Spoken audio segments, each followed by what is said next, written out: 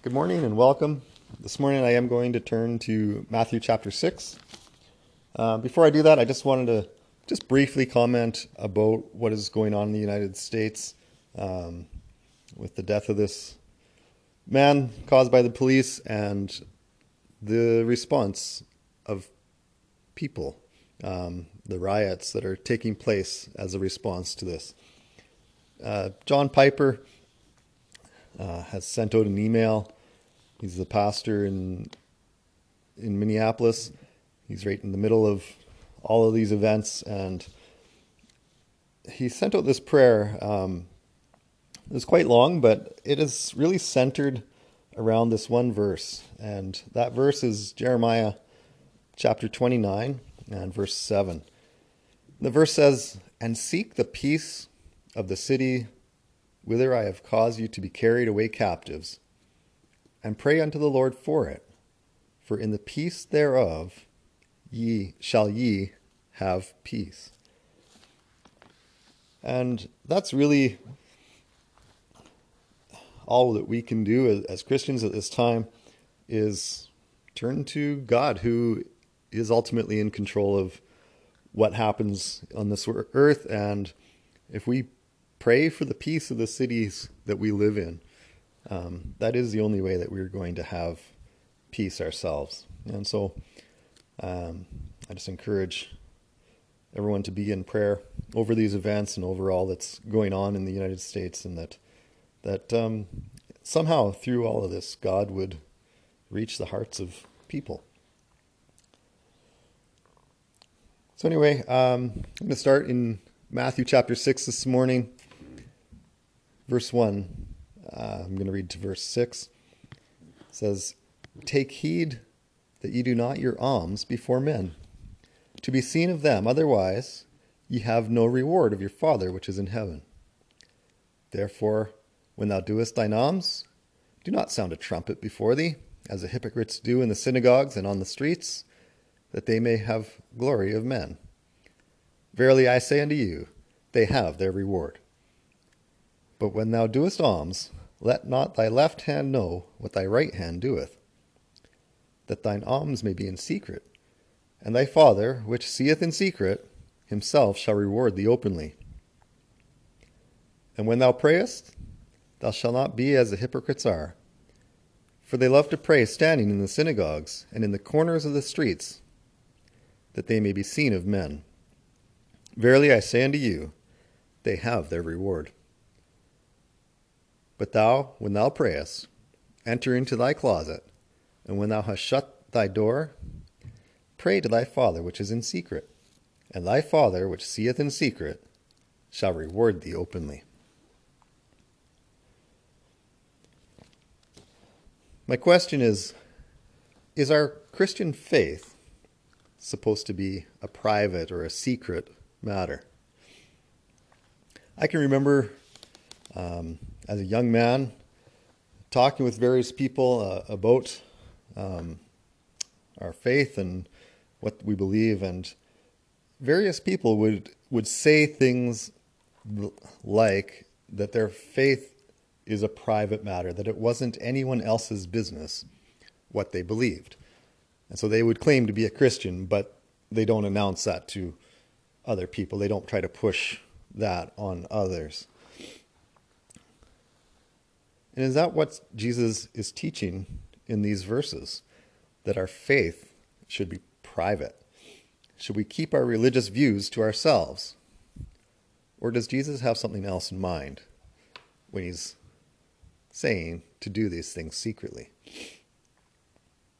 It isn't that I think anybody listening would think about their faith in this way. Perhaps, though, it is helpful for us to talk through these things and to think about these things so that we're established in our faith and that we're better prepared to answer others when they present these kinds of ideas to us. I know as a young man, I was not prepared to answer. I didn't know how to respond when people said these things to me. So sometimes they'll even use scripture passages like these ones to support their false doctrines, and we need to be able to respond to that and to know what these verses are trying to teach so that we aren't fooled when others use them incorrectly. Now, Jesus was abundantly clear about this in passages such as in Mark 8, verses 34 to 38. I'm going to read that. It says, "And when he had called the people unto him, with his disciples also, he said unto them, Whosoever will come after me, let him deny himself and take up his cross and follow me. For whosoever will save his life shall lose it. But whosoever shall lose his life for my sake and the gospel's, the same shall save it. For what shall it profit a man if he should gain the whole world and lose his own soul? Or what shall a man give in exchange for his soul? Whosoever therefore shall be ashamed of me and of my words in this adulterous and sinful generation, of him also shall the Son of Man be ashamed, when he cometh in the glory of his Father with the holy angels." Let's be honest, anyone who says that their faith is a private matter is really just saying that they're embarrassed to admit that they're a Christian. They don't want to receive the ridicule from other people for what they believe. So this is Jesus' response to those people. If you're ashamed of him, he's going to be ashamed of you before his Father. Jesus also said in Matthew 10, verse 33, "But whosoever shall deny me before men, him will I also deny before my Father which is in heaven." I don't know about you, but I don't want Jesus to deny me or to be ashamed of me before God, before his Father in heaven. But that's how Jesus feels about those who want to keep their faith a private matter. Those who don't want to admit to their friends or their co-workers that they believe the Bible, that they're a Christian, that they don't share the worldly atheistic views of those people. People who think Christianity is a crutch for weak people. People who think that science has made belief in God obsolete. There's no question that people will sometimes mock us or treat us poorly because of our faith. But that is exactly the point of what Jesus is saying. Things haven't changed from Jesus' day into ours. It's always been hard to be a Christian.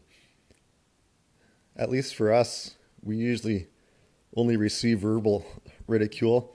Many Christians throughout history and even in many parts of the world today, risk their lives for what they believe regarding Christ. Jesus makes it clear that we're not to worry about what others think, say, or do to us. Sorry about that. I didn't realize I had to have my ringtone turned down as I was recording. But anyway, we're not to deny our faith in him. We are not to be ashamed of him. Our faith is not to remain personal and private. In fact, it goes beyond just not denying Jesus. We're supposed to publicly declare him to the world. The Great Commission, as we call it, in Matthew 28, verses 18 through 20, tells us to teach all nations. That's pretty all-inclusive. In the book of Acts, in the very beginning, it's teaching them to start in Jerusalem and through Samaria and then spreading abroad. And that's the example that we're given, to start in our own communities, in our own neighborhoods, with our own cities, teaching and preaching Christ to the world. When the Apostle Paul was teaching the Corinthian church about their responsibility to witness to others, in 2 Corinthians chapter 5, verses 18 to 20, he says, And all things are of God, who hath reconciled us to himself by Jesus Christ, and hath given to us the ministry of reconciliation, to wit, that God was in Christ, reconciling the world unto himself, not imputing their trespasses unto them, and hath committed unto us the word of reconciliation. Now then, we are ambassadors for Christ, as though God did beseech you by us. We pray you in Christ's stead, be ye reconciled to God. We've been given the ministry of reconciliation. We are ambassadors for Christ, is what Paul says in these words. It's our job to bring people to Christ, to repair the relationship between humanity and God. That's the job that we as Christians have been given. We are ambassadors. We're supposed to bring Christ and represent Christ to the world. And we can't do that if we're being private about our faith. Christianity is not a passive, personal, private religion. Christianity is supposed to be a public declaration of what Christ has done for us and what he has done for the world and what they can receive through that. There's nothing private about it. Our faith is intended to be the most public aspect of our lives. So why does Jesus in Matthew 6 teach to pray in a closet? Why does he say to be secretive about our giving?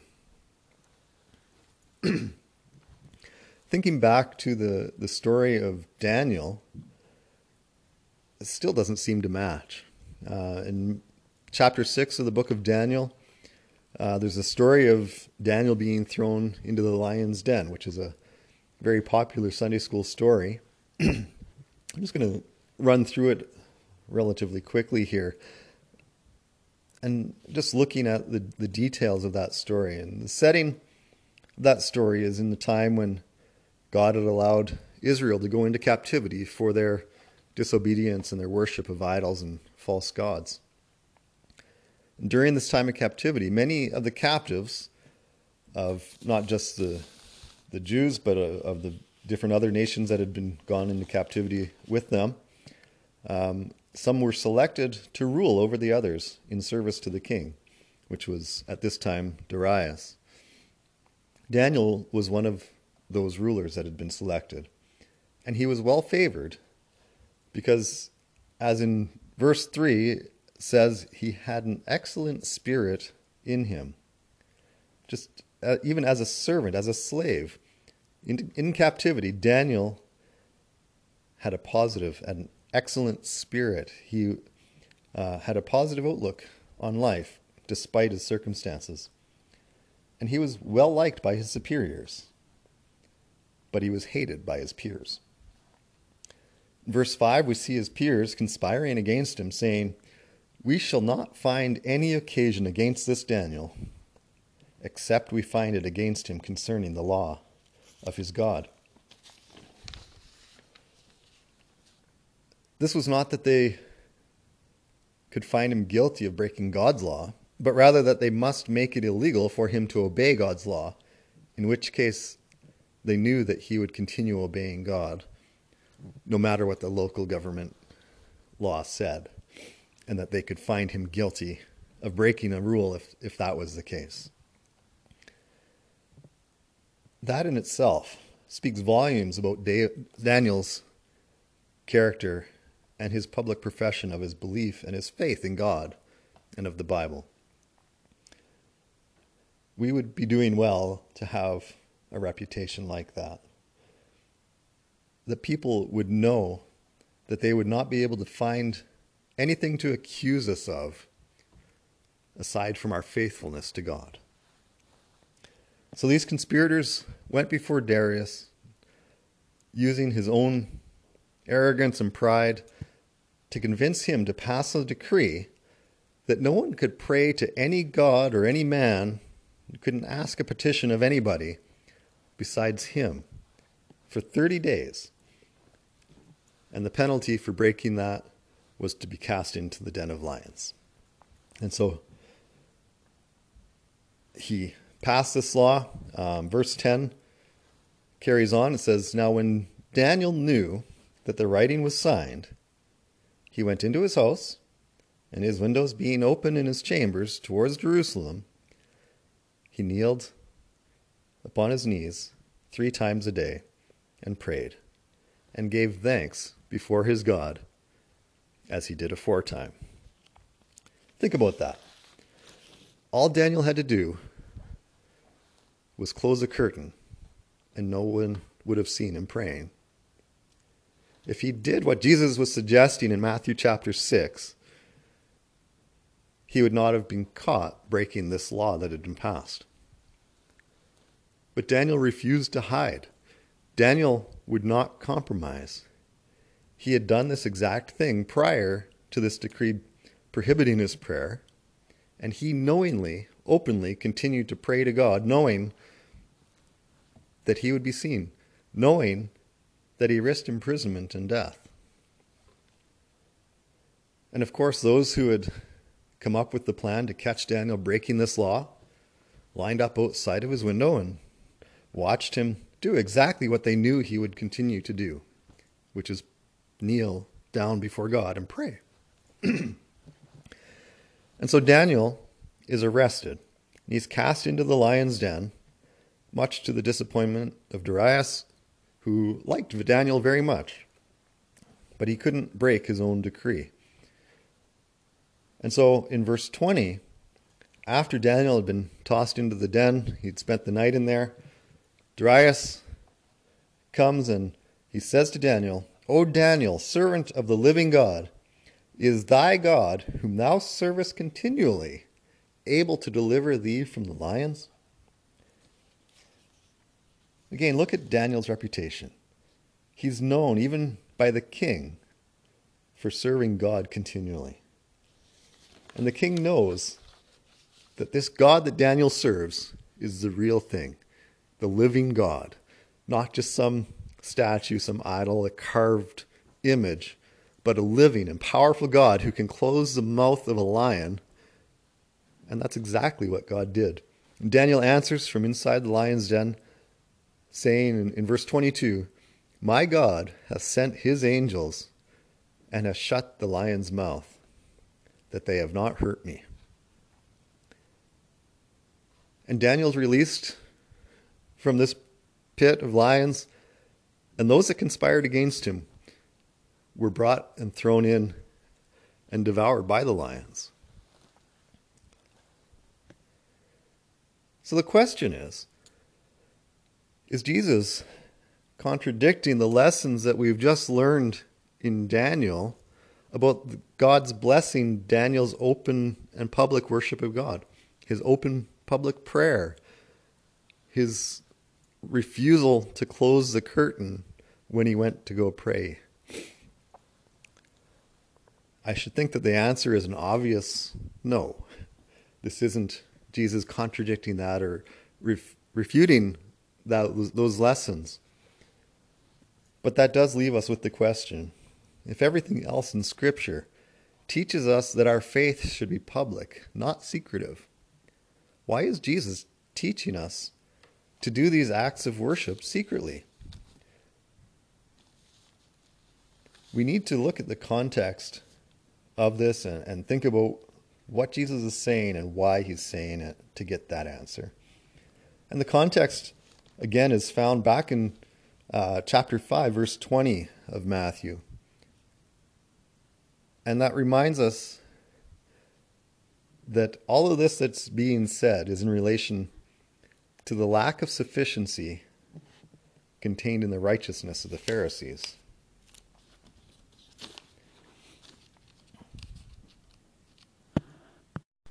That verse says, "For I say unto you that except your righteousness shall exceed the righteousness of the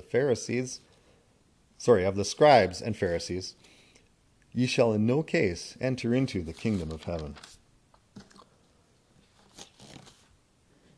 It's the attitude of our heart that Jesus is concerned with as he's speaking here.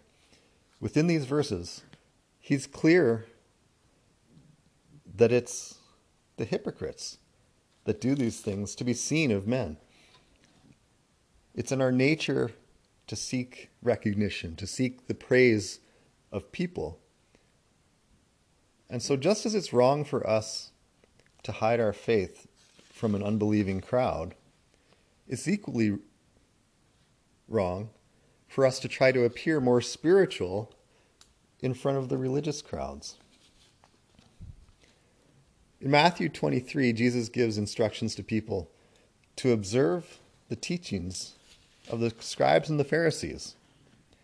But then at the same time, he warns about following their example, where they go out of their way to be seen, looking spiritual, seeking honor, seeking the higher seats at the feasts, and seeking the recognition, the public recognition for the religious acts. So it's not that we should not pray publicly. It isn't that we should hide from the world the fact that we're actively seeking and serving God in our lives. But when we start to take pride in these things, when we make sure that others take notice of us doing these things so that we look spiritual, our hearts or our motives are wrong then. Our worship becomes hindered and the blessing is lost through the praise of men. This is why we use a system of, in our offering, of these numbered envelopes to collect our offering. So as the people that are counting the offering, they don't know who gave what they're counting. They don't see how much each person in the church gives. All they see is a number, and they count an amount, and they enter the amount with the number. And it gives anonymity to those who are giving, and it keeps that separation so that those counting can't form opinions about the people in the church who are giving, some giving more and some giving less. We don't always know the situations for the different people in the church. Sometimes we have impressions that one person might be wealthier than another and should be giving more.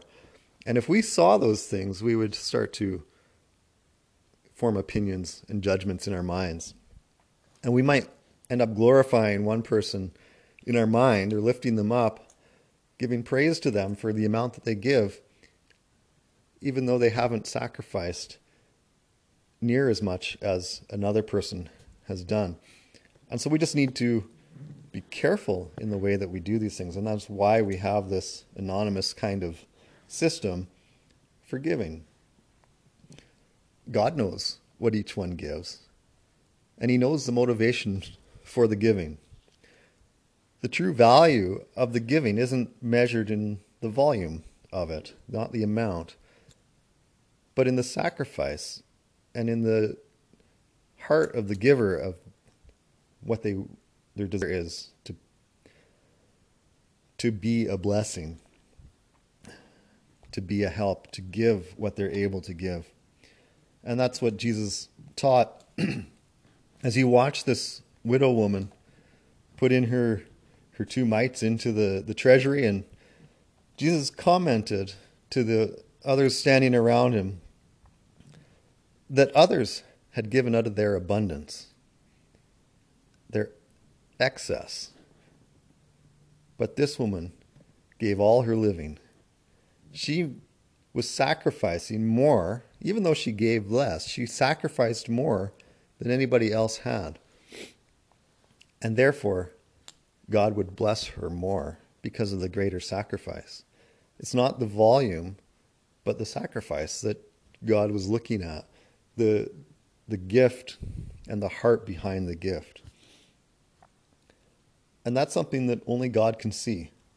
And that's what Jesus is getting at, that God is more interested in our desire to give and to serve him than he is in the volume of the gift.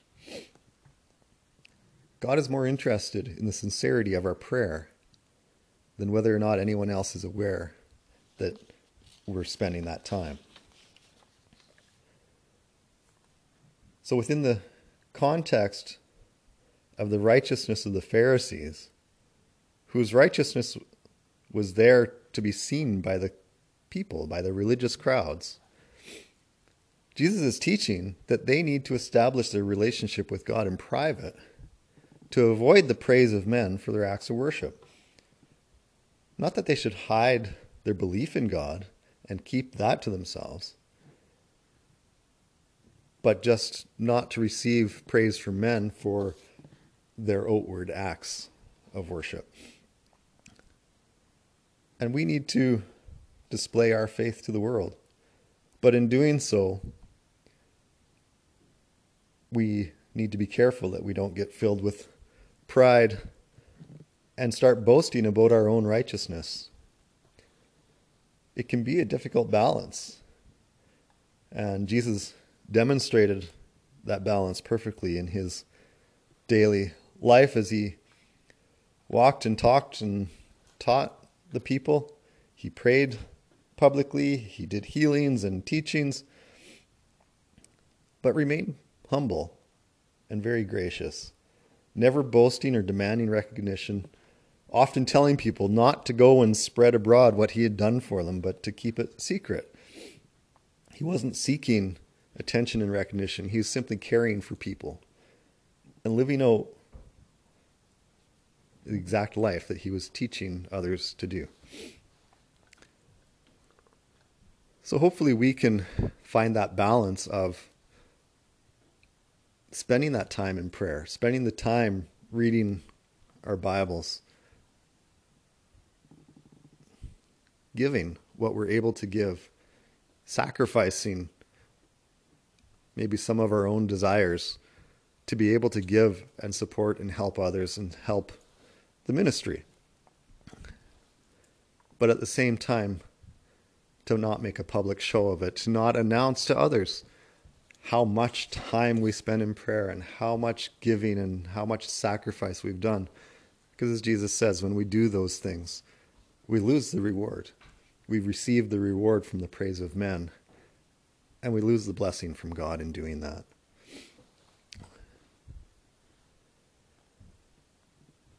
I just trust that you would be blessed through our time again this morning.